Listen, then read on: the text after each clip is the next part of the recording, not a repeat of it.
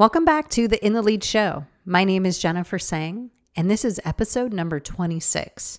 On today's episode, I get to have a conversation with Catherine Matiski, who is the author of Unlock Your Genius, Power Your Path to Extraordinary Success. And we take a deep dive into what it means to unlock your inner genius.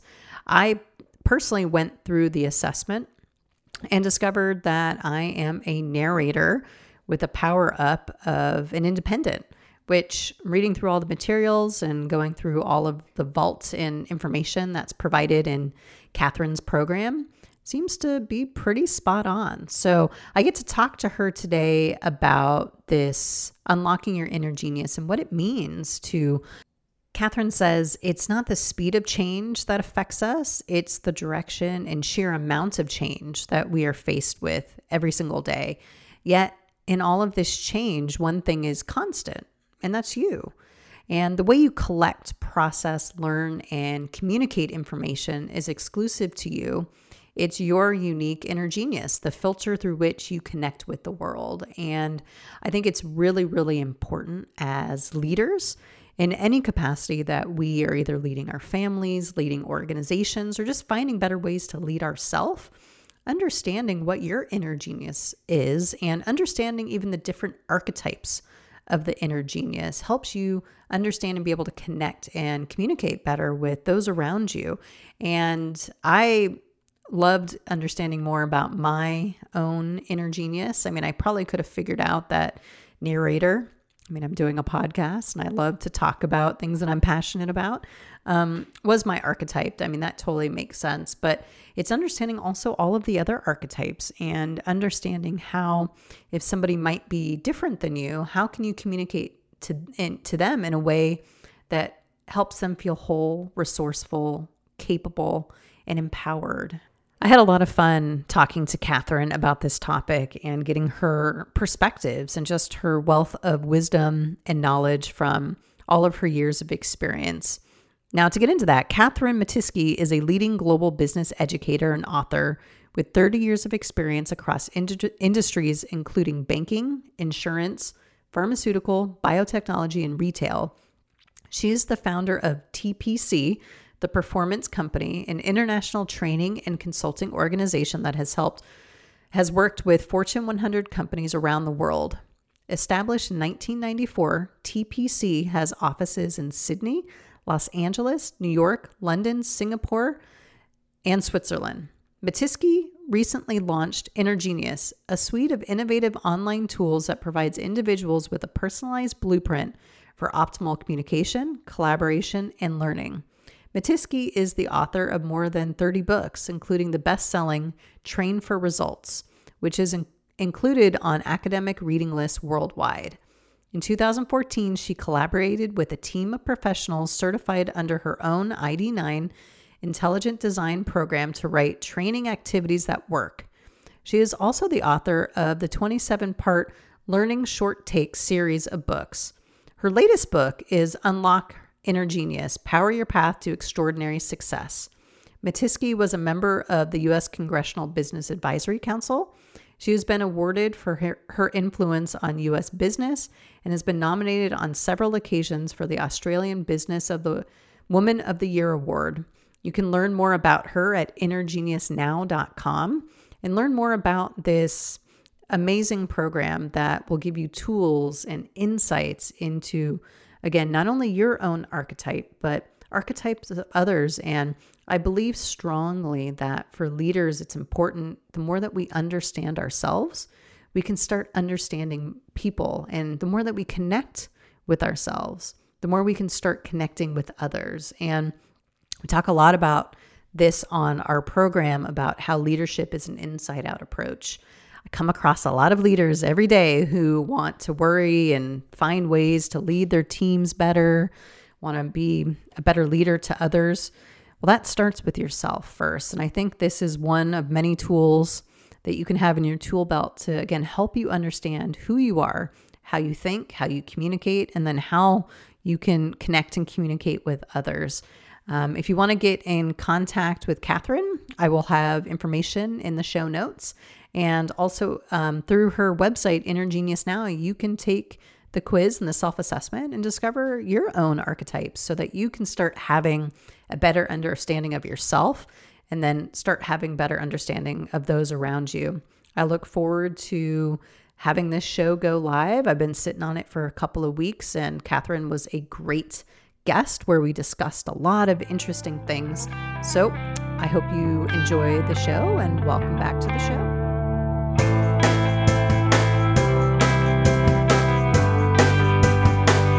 Welcome back to the In the Lead Show. My name is Jennifer Sang, and I'm here today with Catherine Matisky to talk about Unlock Your Inner Genius. Welcome to the show. Thanks so much for having me. Yeah, I'm really excited to talk about this because I had done the Unlock Your Inner Genius quiz ahead of time to kind of get to know what my kind of archetype is. And I'm really excited to talk about how it can apply to leaders and how they can use that to have a better understanding of themselves and even maybe understanding their teams better as well. But before we get started, I would love to know a little bit about you. So who is Catherine? So I'm from Australia. I live in Melbourne in Australia, and I grew up in Adelaide in Australia, which is down the bottom in the middle. And I grew up in the computer industry. That's where I started my work. And I quickly transitioned into a training role in computer industry when the beginnings of the PC were coming out and everyone was doing Microsoft Word and Microsoft PowerPoint and Microsoft Excel training. Well, I was that trainer. And so that seems like 100 years ago now, but really the questions that I started to ask myself then are the same questions I'm asking myself now. Is I saw people back at that time, really, some people just embraced technology. They embraced the new. They wanted to be successful. And others were just sent to the training, and it was like horrible for them. Or they said, oh, this will pass. And if I keep my head down and retire in 15 years, I'll be fine. Well, that obviously didn't happen. So it's those people that triggered my mind way back then to say, what is it with those people that make them, for me as a trainer, a joy to train? They were just like sponges. How do I get more of that? And so I was on that side of the story of training for a while, for the first 10 years of my career. And then I opened up my own business because I just wanted to do more and more and more. But that grounding in that computer training, just 5 days a week, sort of earned me my stripes when it came to learning and development and really trying to get people to succeed, sometimes willingly, but many, many times not willingly. I'm smiling because I've spent much of my career in L&D, and that is something that I can relate to completely, because it's like, on the one hand, we know we need it, we know we want it, but on the other hand, do we have to? It's always that, like, most of the time it's like, okay, my boss sent me here, I have to do this, but it's not, like that really eager. You get maybe a couple students who are really eager, and the rest are just, I'm here, I'm bored. Exactly. And so what I wanted to do was to construct a framework where we were producing many more of what I call high performance learners who are really motivated, really supported. Because in my role, in a training role, I didn't want to be teaching those people that were just there like prisoners, right? There's no joy in it for me. So that was really the beginnings of how do I construct programs. And by that stage, I was out of the computer industry. How do I construct programs, and how do I teach other trainers to construct training programs so that we can manufacture those people, that they show up, they want to be there, we can support them through. And that's been really my life's work, is really doing that.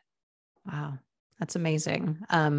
Because there's so much value to the person individually, the organization, the industry, everything collectively, but how do we get people to that place? I think is really important. And I assume that's where kind of this program, Unlock Your Inner Genius, came from, was constructing this program to be able to help get people there. Can you tell us a little bit more about that?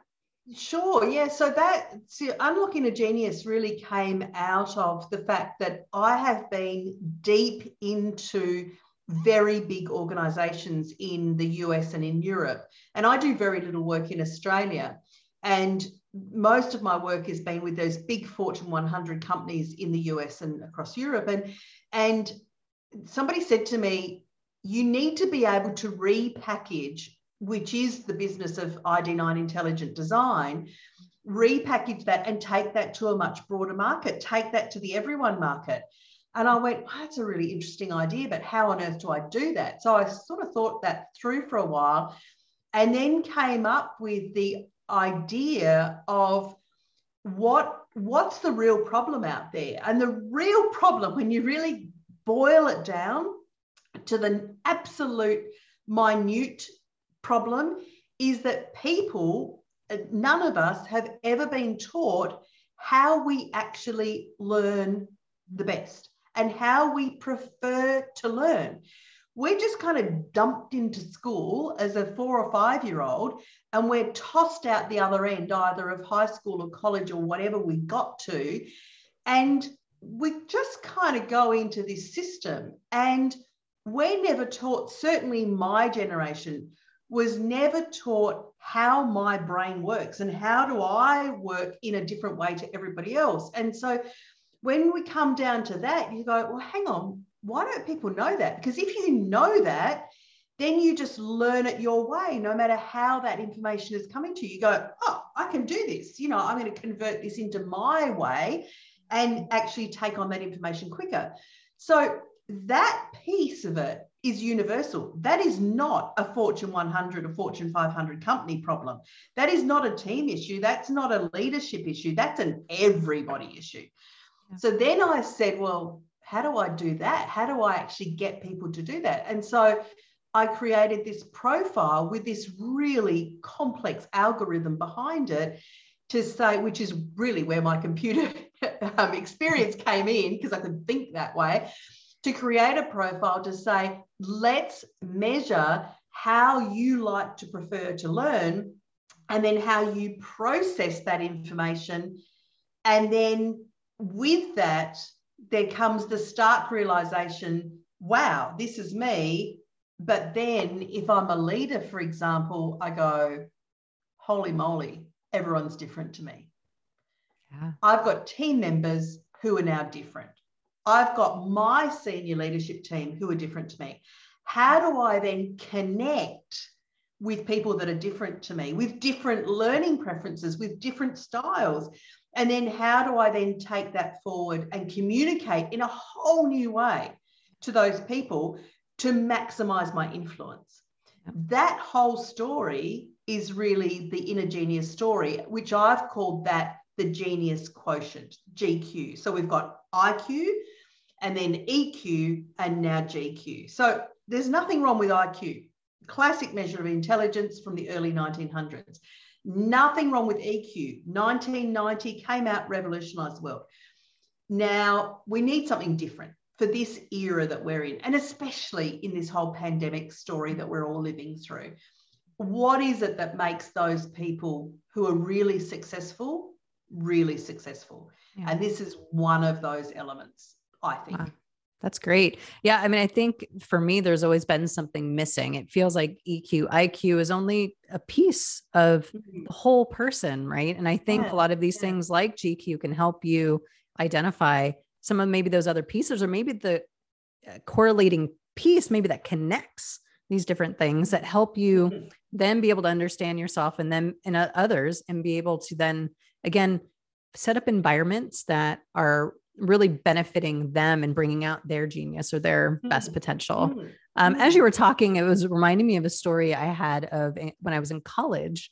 I used to always take a tape recorder, and I'm not young, but I'm not old, but we didn't have iPhones yet at that point, but I would take a tape recorder to lectures and I would record them and I would listen back to them, because I discovered that I can't write things down, or I can't read them and have it kind of stick in my brain. I do best when I hear something and I can pause and reflect and kind of do that deep processing versus just skimming and reading and kind of, so I realized that about myself at an early age, but for so many years, I thought there was something wrong with me because I couldn't take all of the data that was coming to me in these different forms in traditional school and really, have a way to be able to fit into the mold that they wanted. But for me, I had found a way that worked for me, but I know there are a lot of people out there who struggle with these things. The way the systems and things are set up don't necessarily work for me, but we can figure out other ways. Exactly. And that's the key to it. And you managed to find your way with your tape recorder. And then I know, Jennifer, you did your Inner Genius profile. So what was your result from that? What was your archetype? Yeah, my type was the narrator with an independent power up. Power up. Okay. So let's just reflect on that. So the narrator, so when you do your Inner Genius profile, you come up with one of 12 archetypes and you're the narrator, and they've all got lovely symbols and Spotify playlist and Alexa. I noticed that. I'm going to have to check out the Spotify playlist. Everything's attached to it to really get you into your zone. And then you've got this additional thing called a power up. And for you, that was independent. So guess what? When you were just explaining what you did through college, your narrator is your learning preference is to say that you like to hear things. So you're an auditory learner, you like to hear things. So your tape recorder was perfect because you could actually listen back to that. So that's your preference. And you said you wanted to listen back to it and really lock into what was being said. Well, the other side of the narrator to get to that profile is your processing is what I've referred to as connect. And so for you, it's important that you lock into the big reason why you're doing something. What is the real point of this? What's in it for me? How can I take this for me or people around me?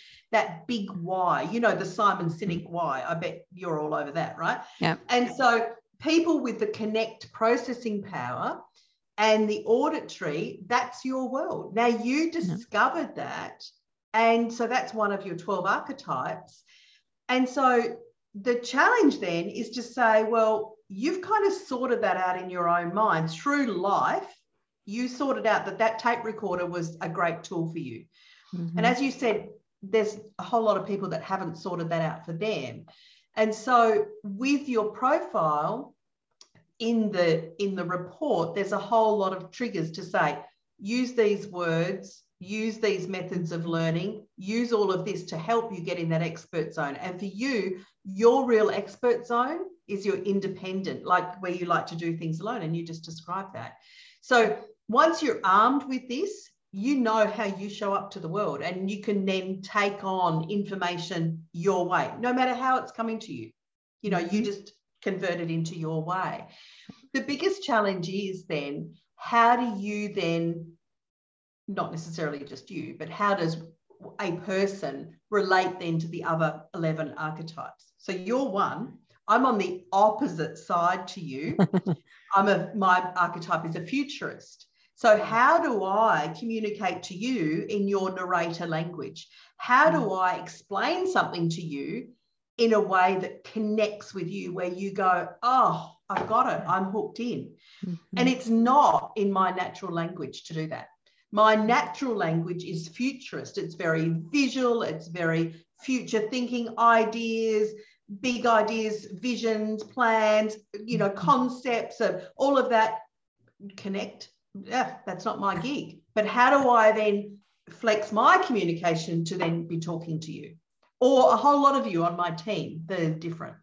That's where the skill is. Yeah. Well, and I can see how they come together because I work really well with a futurist. If you can tell me the vision, right? Because I am such a hyper connector, is I can probably see how that's going to work. Like I can actually make the roadmap or the blueprint, right? And say, yes, I can see how we can get there. I think. Yeah. And I need you. I need you on my team. As a narrator, I need you because I'm not going to do all that stuff. I'm just off on the next vision. I'm on the next idea. I'm on step 17 and my team is going, hang on, we're on step 2. I need people with your archetype on my team. Otherwise, nothing would get done, right? Yeah. Yeah. Right. Or, I mean, or if we're all the same, right? Yeah. I mean, things don't get done, or if we don't, disaster. yeah, you want that diversity. One thing I was thinking about too, is not only can I see this being beneficial for a leader, understanding their team, right? Like you said, what are the strengths or what are your archetypes, but also for yourself. I know for me, like just knowing myself really well before even doing this, just being able to have conversations with people and say, look, this is how I learn best. Even with bosses, right? Saying, look, give me time to process, give me the information. I'll come back to you with a really great answer, really well thought out, very, very much in line with what you're looking for, but I need that time. I need that space. You can't just throw things on me. So it's also about, I think, understanding yourself to be able to then craft, the environment that you need to be successful as well. And we all have those expert zones. And if we can get into our expert zone, and for you, that's working alone, but for other people, it might be working collaboratively. It might be saying, okay, I'm going to work with my group on this, and we'll brainstorm these ideas, or we'll put these plans into place, or we'll do all the detailed work. And it's really about finding that sweet spot. And for a leader, that's essential. That if you've got your entire team working in their expert zone, that team is unstoppable. That team just blitzes goals because they say, well, of course we can meet this because we're all working in our expert way. And what it's doing is it's stopping things like those emails that go backwards and forwards and backwards and forwards and backwards and forwards. And then people say, oh, we should meet about that. And then there's a 2-hour meeting. And then there's another 2-hour meeting. That's all just rubbish, right? Well, let's get rid of that. And let's get everybody working in their lane to say, I know what I'm really good at, and I know where I struggle. And I don't want to go into struggle straight. Just get me in my lane and I can do whatever I want. Like, the worst thing that you can do to me, even though I used to teach, like 100 years ago, I used to teach really advanced functionality of Excel, like pivot tables and macros and all these complicated formulas and stuff. That was me. But that's not really who I am. And so the worst thing you can do to me is say, oh, here's a big spreadsheet. Can you just work on that for the day? Like, it just does my head in. But now what I've come to realize is you can give me that big Excel worksheet and that really detailed work if I can get myself in my lane.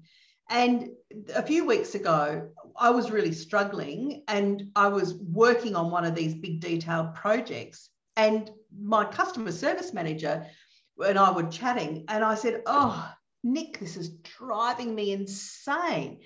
He said, what are you doing? I said, I'm just going to plow through this. He said, so, because we're all working from home, of course. And I said, and he said, well, I'm not seeing anything going on in your environment. What's happening? And he said, what's on your Spotify playlist? And I went, oh, just, relaxing cafe music. He said, what happened to your futurist playlist? Put that on. He said, and let me see your spreadsheet. And I said, here it is. He said, where's all your color coding? And I went, oh my goodness, talk about me losing my own mind because I was trying to go into another archetype that's not me. And so what I did was I said, okay, I've got to present this spreadsheet to a client. It was a full report thing. And I said, okay, what I'll do is I'll color code it all my way. And then at the end, I'll take that all off and put it back to gray and blue, which is their company colors. And so that's what I did. I got it into my zone and then I converted it back when I presented it. And I powered through. I had my futurist playlist on. I got another coffee. I was cool because I got in my lane. And so we all do it. We all kind of slip into this zone of mush. And I was lucky because I happened to have a conversation with him. But if I hadn't have had that, it would have been a bit ugly.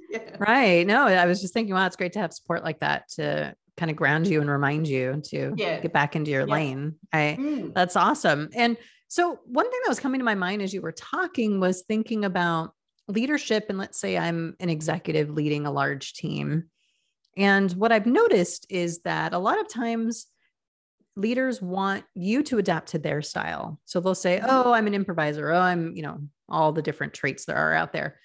This is how you can work better with me. And I've always thought, like, shouldn't it be the other way around? Like, shouldn't you be the one who's kind of adapting yourself to all the different personality types, styles, everything on your team? It's not a one size fits all approach. So it sounds like you're saying this model that you've created is there's all these different archetypes, and it's about, as a leader, understanding all those different archetypes and almost having to change or kind of augment how you interact with those team members to bring out their genius, bring out their potential. It's not always about what's best for you. It's about helping kind of create that space for your team. How does that resonate with you? I think that is the ultimate goal here. Okay, so that's the ultimate goal, but that's a skill, and that's a skill that's learnt over a period of time. And so it's what can be done right now. What's the easy steps to do that? And there's a few easy steps. The first one is to realize that it's okay to be a bit one-sided in what you're doing, because that's called your natural communication. You communicate out in your language, which is really, I'm not talking about, English or French or Spanish, but in your learning language, you use words that are indicative of how you process information. And so those are naturally occurring words that you use and you gravitate as a leader or anybody in their language. And it's okay to be cognizant of the fact that you're just doing it your way. So to actually ask people to adapt to your way is pretty clumsy, but it's at least better than not saying anything, right? So at least you kind of aware of it. I guess so. Yeah, you're right there. But step one is to really say, if I can spot somebody's archetype, which is a skill, or if I can have my entire team do the profile, I will then know my team map. So that's a good step one. But what if you don't know the person's archetype that you're talking to, or you're like a CEO that I was working with a few weeks back, where he is talking to 100,000 people. Yeah. So what he did was he said to me, Catherine, I think I'm really good at doing videos and town halls and things like that. And I said, you are. Like, he's brilliant.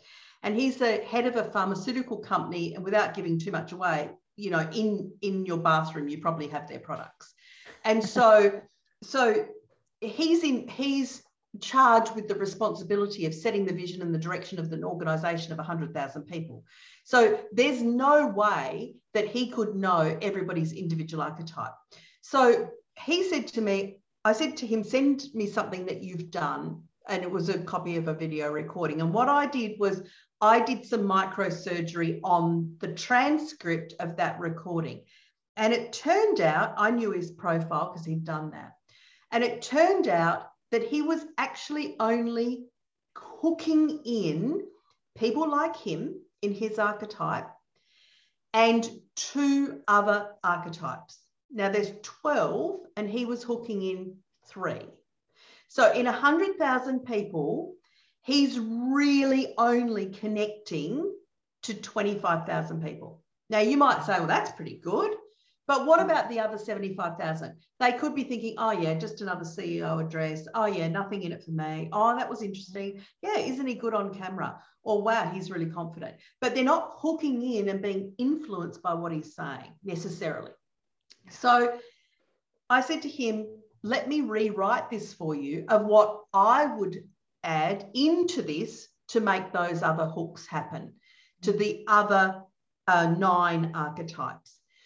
In a 6-minute video, I added 105 words to that transcript.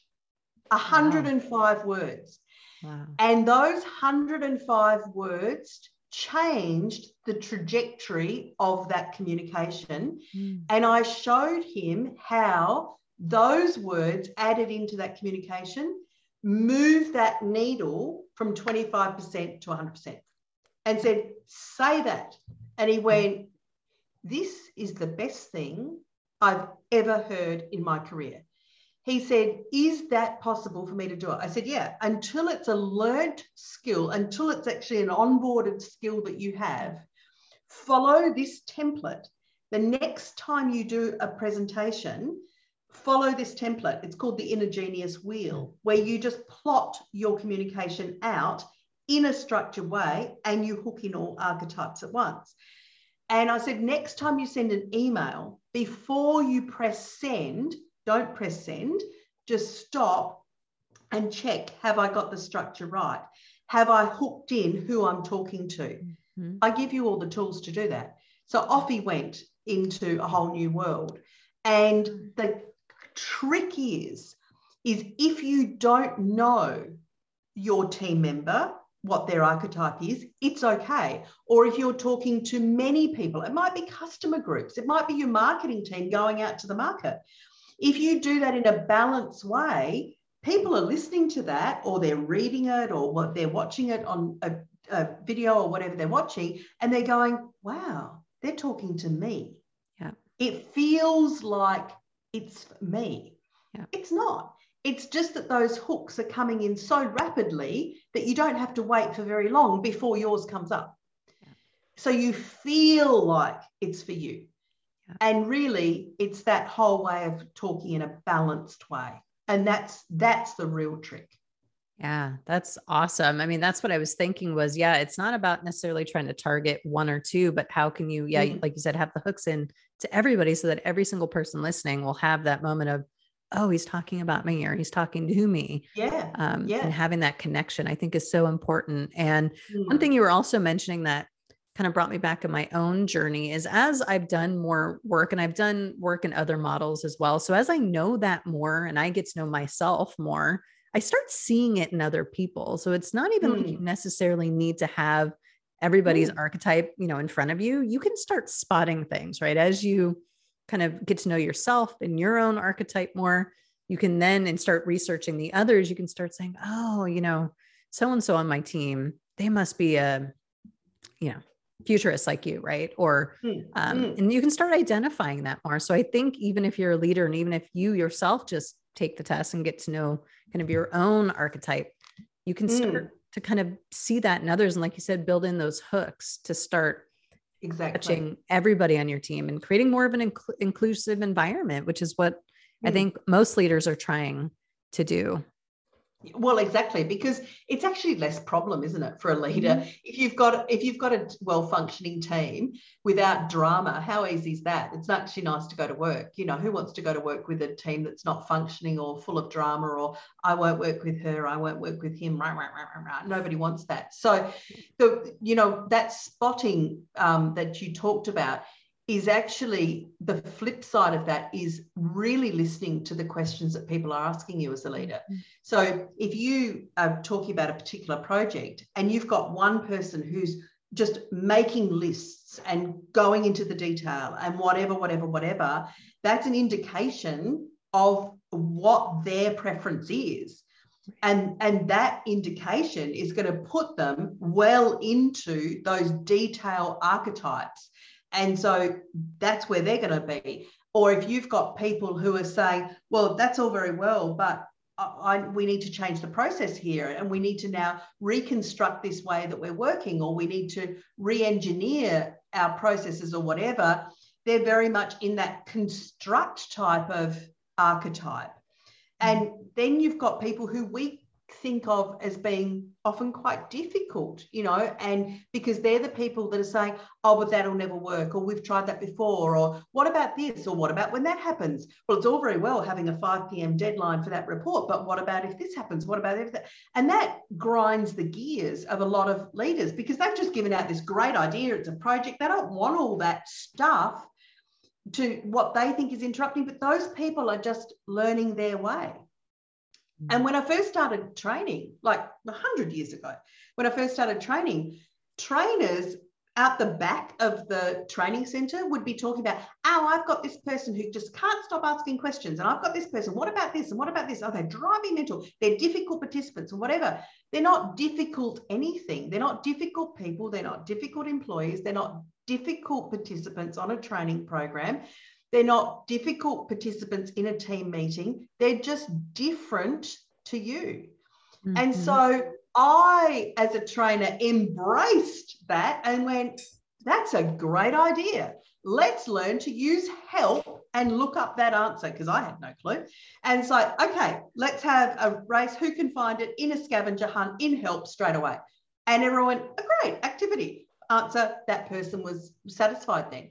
So it's all about noticing and really being hypersensitive to what questions are people asking, how do they function, and then you can start as a leader to really say, wow, they're really in the detail. Let's give them more of that. They're really in the getting in and getting it done. Let's give them more of that. Get them into those sweet spots. Yeah. Oh, and I was just smiling and trying not to laugh while you were talking, because I'm that person. I was about to raise my hand and be like, that's usually me going, wait, how does that work? Wait, what are you talking about? No, I see. Because again, I'm a hyper connector. So I'm already like 5 steps ahead of you, connecting the dots. Trying and I'm to like, connect everything. Yeah. That doesn't work. What do you say about that? And yeah, there have been leaders in my past who have been like, oh, here goes Jen again, just kind of pooping on our party. But I'm like, but like you said, it's the way that I learn, and it's the, there is a skill, and I also had to hone that skill too, because you don't want to be, really abrasive or, but also learning, there are people out there who can actually, it may be kind of annoying in the moment, but we're helping you connect the dots to see what you might not see kind of 10 steps ahead, or the dangers or pitfalls that are coming. Exactly. And without those people, the pitfalls come, the dangers come. Yep. And you don't want them to be quiet. You don't want to shut them down, because those pitfalls will come. And then that person inside is saying, I told you so, I told you so, I told you so. I could have told you that. Yeah, never worked. Yeah, never. Yep. And so you want all that to come out, and to reframe that from annoying to, okay, what's Jen got to say here? Let's tell us all of the potential traps that we could fall into here. Where are our connection points to other areas of the business week? What do we have to strengthen here? Over to you, Jen. That's a difference, Yeah. And giving those people the light and the space to be able to function in their expert zone, because they bring all that to the table. And I see so many people who just sit in meetings, and I've seen it during the pandemic on Zoom, like they could just have a face of them on Zoom, because they're just sitting there like, for an hour. And I go, wow, that was an expensive person to have on a Zoom call saying nothing. And I often think, what's their expertise? What are they thinking? But they weren't brought into the conversation. They were just there sucking up a space on Zoom. It's like, they all bring their perspective to the party. And if they're brand new, they bring almost an external perspective. And if they've been there for 100 years, they bring all of that experience with them, and anything in between. And I think it's about the courage of the leader to say, how do I connect? And it's actually okay. And I want differences.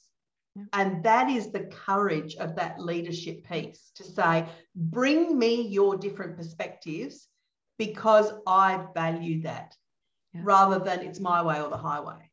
Amen. Oh my gosh. I can't tell you how many times I've seen that over the years. And it ends so tragically. And like you said, so much intellectual property, intelligence, everything is just lost, whether people are just glazed over in a meeting, quiet. I always tell my boss, I'm always like, I get worried when people are quiet. When people are just kind of going through the motions, that's an indicator to me, like, oh, what's going on? Either, we're not giving them the information the way that they need to learn, or we're not inviting them. That was one other thing that came up for me, was I often talk about how leaders need to invite people into conversations. And that includes even the video you were talking about, right? How do you extend that invitation to somebody? It's by creating that hook, by creating that a way for somebody to connect directly to what you're talking about. And I don't think, at least in my observation, working with a lot of leaders in a corporate setting, I don't see that enough. I see more of, hey, we need to get this done. I'm going to dump a bunch of information at you, and any questions? Okay, no, let's go. And it's like, whoa, wait a second. Like, works well for some people, does not work well for me at all. But again, I think leadership is about, what was coming up too was some of that emotional intelligence, that awareness that you keep talking about. And the best leaders I've worked with have always had that really deep sense of awareness to be able to say, hey, Jen, I noticed you've been quiet. What's going on? What are your thoughts? What do you think about, what do you see as maybe a pitfall, knowing my archetype? Invite me into the conversation. Say, I know you love connecting the dots and you can see what's ahead. What are you thinking? What is coming up? But invite them in. Exactly. It's certainly a way to start a conversation. And I was in a meeting, I was presenting to a group just before the holidays, and I got on the call, and it wasn't my meeting, and I was being invited in as a guest. So I got on the call and I was waiting to be introduced and so on. And there were about 60 people joined the call, and no one was talking, nobody. And the CEO of the organization was there, and he wasn't talking either. And he just said, I will wait for everybody to join. And it was absolute crickets. And I thought, whoa, what's this organization? And someone said, about 2 or 3 minutes in, which is a lifetime on a Zoom call with nothing, he said, oh, I just want to test that my speaker's working because I can't hear anything. And someone said, it's because nobody's talking. And I thought, wow. Yeah. And that idea, and then when I talked to the CEO afterwards, he said, oh, we're such a connected group. Everyone loves working with each other. And I felt like saying, really? Really? That wasn't my observation. Firstly, as a CEO, he was late to the meeting. That was number one. Like, why? He should be there 5 minutes before, making the most of that precious minutes as people join. Hi, how you going? What's happening? Oh, I heard you did this. That's great. I saw this, blah, blah, blah. They're golden minutes. Showing up first, being the first on the Zoom call is number one priority. Great opportunity to connect and really, be human. But this sitting there, whoa. And they all did the profile.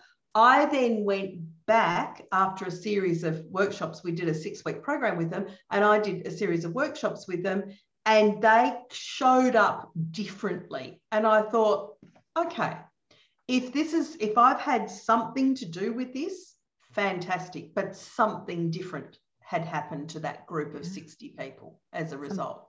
Something shifted for sure. I mean, you're right. I mean, you can get that vibe right away. And I tend to be also the one who breaks the ice. And I'm like, so, I mean, just because, again, why go to work if you're all going to be so like miserable and, it'd be so tense. And yeah, I mean, but you're right. I mean, I think that is one of the biggest things is how can people in leadership positions invite people in and make that really powerful connection with people? Because we do have lots of opportunities to do that, even through Zoom. So I think that's really important. And without that connection, it's almost impossible then to hook that communication in. Yeah. And then it's almost impossible from that communication to have influence. So people say, I want to be more influential, and they're working at a surface level of influence, saying, well, I'll try this tactic, I'll try that tactic, I'll try. It's like, let's come back to right down the underneath the surface and say, step number one is really connect in and then communicate their way. And then you've got an opportunity to influence, whether it's a team member, a senior leader, whether you're managing that whole 360 degrees, or whether it's to a customer. If you don't have that process and you're trying to come at it from the other end, you just look like the smuggler of influence, the shady manipulator. Yeah. Whereas if you come from the other way, you're coming from, Robert Cialdini said, the sleuth of influence, where you're really tapping in and connecting to real people. Yeah. And isn't it a case of like right now where we are in the world, there is nothing more important. And I think this pandemic has taught us that the one thing we actually need is this connection of humans to humans. I think, you know, a lot of bad things have happened because of COVID-19, but the one good thing that I hope will come out of it is that we're actually a better human race, because we've actually probably thought about people on the planet as a whole for potentially the first time in our generations, and then how we actually, the importance of that connection.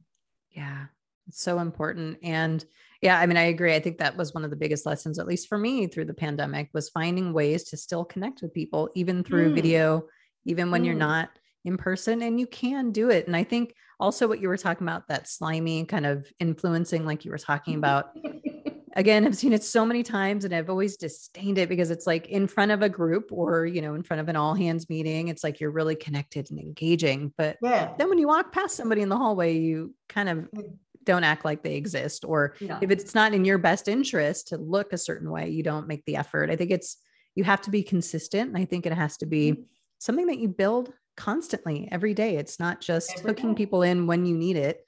It's just being that authentic kind of part of yourself and trying to really invite people in as much as you can. Exactly. But it, you know, I don't think that it's an innate skill of many people to be able to do this. I don't think many people are born that way. I think that if you look at the really successful people in the world, you know, across the world, and people that have made the most impact, they've learned this skill. They've learned it. They've honed it. They've put effort into it, because we just don't wake up as a 7-year-old or a 10-year-old or a 15-year-old or a 40-year-old and just have this skill. No. We don't. It's a learned skill. Yeah. And it doesn't have to be difficult. It's about just stopping before you speak, or stopping before you press send on an email, or stopping before you go into your next Zoom call and going, okay, instead of doing, as you said, here's the project, blah, blah, blah, blah, blah, blah, blah, blah, blah, go for it. Stop and do it differently and say, okay, let's just run this meeting a little bit differently and see if I get a better outcome. It's actually the tiny little things that, when you add them up, cumulatively will make the biggest difference. Yeah. And so it's using those words and phrases and structures to say, okay, for the next 30 days, I will have the InnerGenius template on my desk and I will follow it. And then one day you've got papers over the top of it, but you can do it anyway. So you become conscious, and then you become unconsciously competent, and then you've got a skill, and then then off you go. But it's a learned skill. Are you reading my tweets, by the way? Because I just tweeted this morning. I mean, it's something that I say a lot, but growth happens in tiny tweaks, not giant leaps. So it's about, how do and I also heard you talk about experimenting, which I think is a really powerful tool. I use it a lot in coaching as well. It's about, how do we have a different relationship with ourselves? So, because I know for me, it's about, Jen, you're not good enough. You messed up today. And like almost having that really strong judgmental inner critic that when I'm trying to have good intentions and I mess up, I tend to really, and I know a lot of us have that kind of judgmental part of us. So it's also about, I think, being more friendly with it and experimenting and say, okay, for the next 20 days, I'm going to try this and see how it goes. And what did I learn? And then what I learned, I can maybe tweak and, use in my next experiment, and just keep doing those little tweaks. But the experimenting element for me really resonates, because it feels less pressure. It feels less like, Jen, you have to be a certain way or else, or you're a failure. We're just experimenting and just, let's see how things go, and developing new habits that way. For me, I've just found to be really beneficial. So I like that you mentioned the experimenting and how important those tiny tweaks are. Exactly. And if they work, keep doing them. And if they don't, stop. It's pretty simple. If you get a disastrous result, or you send an email and you've tried to do something and you don't get a response, well, then maybe it didn't work, or maybe the person just didn't get the email. maybe there's a whole lot of things, but Mm-hmm. it's worth a try. Why not just try? Because it's actually like no lives are at risk here. You know, in some of my training that I'm working with, people's lives are at risk. You're working with patients in a pharmaceutical company or hospitals with hospital educators. Okay, lives are at risk there. But in this, in the way you send an email or the way you construct a meeting or the way you do a project or a presentation, no one's going to die, right? So why not just try and say, I've been doing this my way for 10 years, 20 years, 30 years, 40 years, however old, and then however long you've been in business for. Okay, I'm just going to have the courage to do something a little bit different. I don't have to change my whole world. Yeah, just try one new thing. What could, and if it works, go, great, that worked. What else can I do? Yeah. Right, that worked. Wow, I had 2 team members who were at each other's throats. Now they're working well together. Great. Where's my next drama in my team? Oh, this person's underperforming. Okay, let me work on that person in a new way. Or let me work with that person in a new way. Let me be different to that person in a new way. Right, what's my next issue? My next issue is we have a lack of this or a lack of that, or we haven't met that project goal, or we're not doing this. Or whatever. Okay, let's do that a little bit differently. Bringing it down, as you said, to those tiny little steps, you know, and just tweaking, refining. It's a game. Yeah. When I send out an email, it's a game to see how much of that email my team picks up. If they come back with questions that are in the email, it means that I've communicated that bit my way. Yeah. And so I'm not hooking them in. So I want them to come back with questions that are beyond the scope of that email. Yeah. It's a game. Yeah, it is. And I think it's a great way to wrap things up. I think it's a great way to just, I love that you said pausing and making those small tweaks and looking at it like, yeah, like it is a game. And I tell myself that often too in work. I'm like, nobody's going to die. The world is not going to come to an end. I mean, like you said, in some professions that is the case, but in mine, it's not. So it's like, let's not be so serious about this. And let's try just to make a real effort to kind of see what we can tweak and see what that produces. So I'd love to know, what are some of your offerings? And if people are interested in knowing more, where can they go to find you, find out more about this?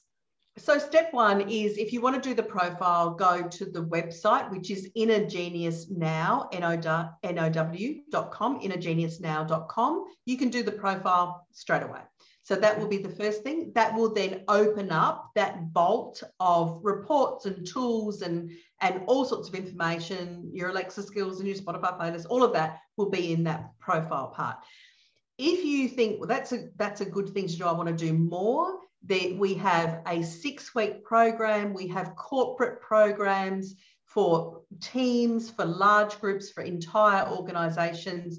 Get in touch with me either through the website or go to my LinkedIn to Catherine Matisky, send me a message and say, hey, Catherine, I want to have a coffee with you. Book into my calendar and I'll show up and let's talk.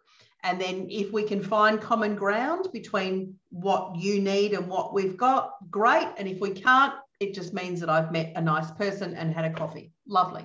Perfect. I love it. That sounds great. And I appreciate you taking the time to, you know, go through this beautiful body of work that you've created and, you know, the help that you're giving and insight you're giving into so many people's lives. It's just, I loved our conversation today. If I could switch gears real quick, just for a quick second, I like to do this segment at the end called the leading questions. That just gives us a little bit more information about who you are as a person and maybe beyond the archetypes and kind of business.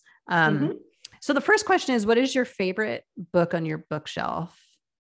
Oh, it's an Australian book. I've just read it twice on my Audible, and I actually just bought the book because I needed to own the book, called Catch of the Decade. And it's about these 2 Australian brothers that started off with nothing and sold their business for multi-million dollars to a big Australian company. And it's their journey as brothers. And it's fabulous. I love it. Really? And I've read it 3 times, and I got to meet one of the brothers as well recently. And it's just like, you would walk past him in the grocery store, and he's a gazillionaire. Yeah. And he said at the end of our meeting, he said, I've got to go. He said, I've got to go and buy fruit and vegetables for my wife for dinner. And it's like so normal, so natural, so great. So Catch of the Decade, it's fab. Catch of the Decade. I'll have to check that out.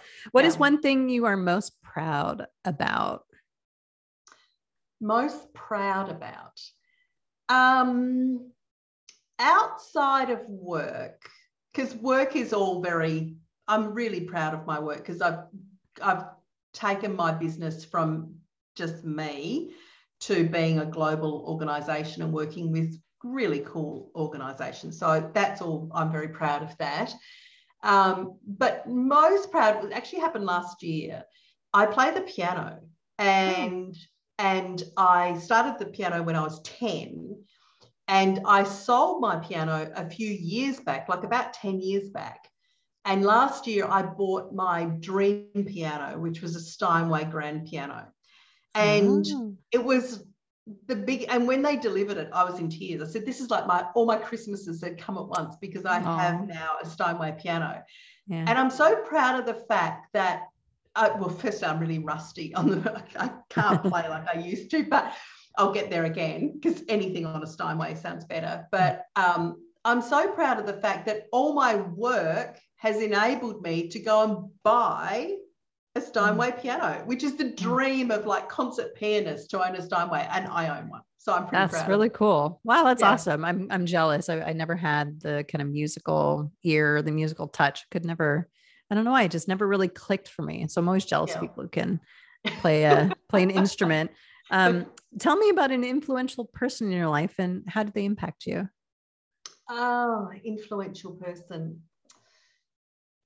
I think it was actually my very first customer.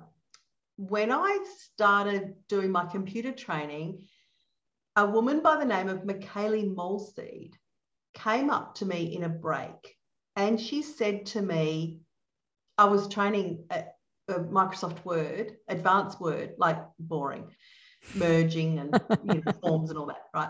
And I was really into it, and I still am. I'm a nerd. And she came up to me and she said, in a break, and she said, Catherine, you're not a real trainer. Well, my world stopped, and I thought, oh my goodness, I've been found out. She can see my yellow marker writing on my flip charts, because that's where I used to cheat to have the answers of things. No one else could see it but me. I had a whole structure around me so that I looked like a really, tech savvy person, but I was really just learning as fast as I could. And she had the most influence on me, because at that point, instead of going, I said, what do you mean? And she said, because you know how to train adults.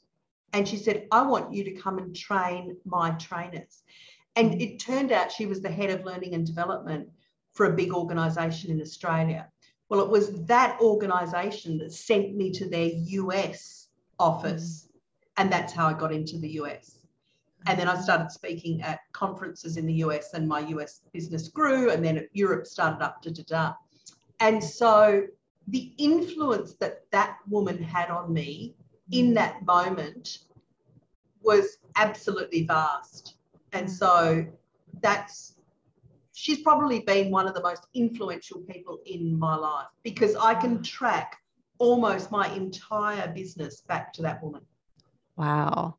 As you were telling your story, I have a very similar story of it, and it always reflect on it. I always reflect on it and think back to just one question can shift something in your life and send you on a whole, like you said, new trajectory. And you can trace it back to that one question, which is why I feel like curiosity and being present is so important, because being able to ask that question, it may have been just she didn't really put a lot of thought into it. She just had a moment of, hey, I think but how quickly we can change someone's life in just such a small, that's why the tiny tweaks, that's why I'm such a believer in just those small little things. That's all it takes. It doesn't need to be, that's really powerful. So she changed the trajectory of my entire life, quite unknowingly.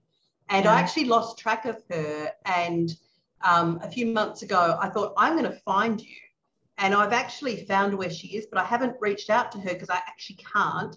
Mm. So when this pandemic is over, I know where she is. She's running a health food store about in another state now. She's left corporate. I'm going to go in there and go, you don't remember me, but you've been one of the biggest influences of my life. Wow. So, yeah.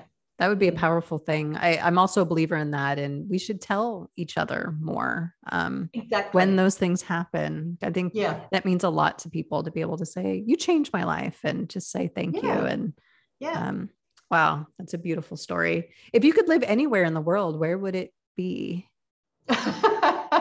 Right now, I feel like I'm in the right place because we're in this beautiful bubble. I live on Mount Macedon, which is just out of Melbourne. Mm-hmm. And I've never spent so much time at home until the pandemic, because I was traveling 10 and a half months a year. And so I was never at home with my family. That was my life. And then the pandemic hit, and now it's like, hello, who are you people? And so, but we live on a beautiful property, 7 acres on top of a mountain of 7 acres of beautiful botanical gardens. It's just gorgeous. So I think actually right here, right now would be absolutely fine for me. But I did a stint in Vienna, and I fell in love with Vienna. And even to the point that I was like going, okay, I'll open an office here. That'll give me more of an excuse to come back. So that was in the old world before the pandemic, which I call the old world. But yeah, Vienna's a pretty special place for me. I just felt that connection to it, and it was just easy and beautiful. And my goodness, those Vienna pastry shops and, you know, beautiful walkways, and what's down that laneway. Oh, divine. Yeah. Beautiful. Yeah. I mean, you mentioned a couple of times that connection. And I was thinking back to when you were talking earlier about, you know, how important that is to have those connections and those hooks, because I feel like that's what humanity is all about, are those connections, right? To things, to places, to people, I mean, how beautiful that you get to do that in your work. That's really amazing. So the last question is, what is the most important lesson that you have learned in your life that you could share? Wow.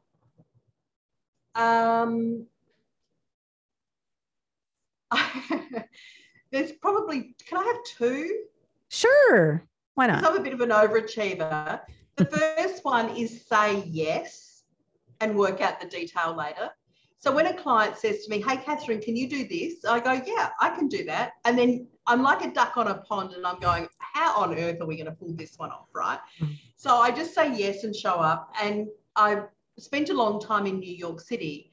And one of my friends in New York said, Catherine, every time someone says, do you want to go somewhere, even if it's to some bizarre monarch butterfly appreciation group, say yes. Right? No matter what it is, whether you want to go or not, say yes. And so I say yes to everything as well, you know, within reason, if it's legal. And so I show up and I say yes. So that's my first life lesson. My next life lesson is, what is the best use of my time right now? So if I'm waiting to join a call and I've got 6 minutes, what can I do in those 6 minutes instead of just sitting there?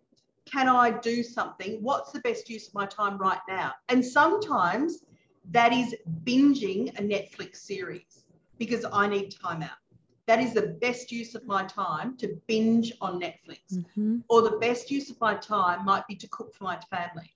Or the best use of my time might be 2 minutes before I've got to do a presentation. What's the best use of my time right now?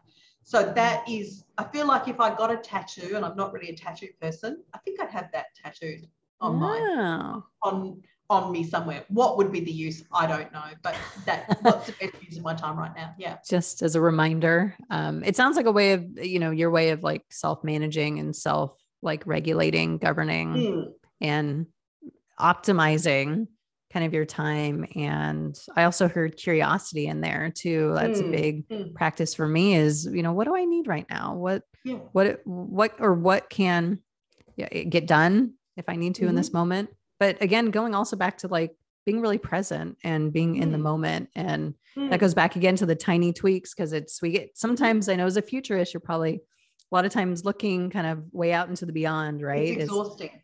But how do we, anchor ourselves back in the present moment? Cause that's where a lot of again, those steps and those tweaks are going to happen. That's amazing insight. Thank you so much for your time, Catherine. It was such a pleasure learning more about you and learning about your wonderful program, Unlock Your Inner Genius. And I highly recommend anyone listening to the show, go and take the test, discover what archetype you are. And let me know if you do take the test. I would love to hear more about that. But thank you so much for your time today, Catherine. It was a real pleasure. You're very welcome. Thanks for having me.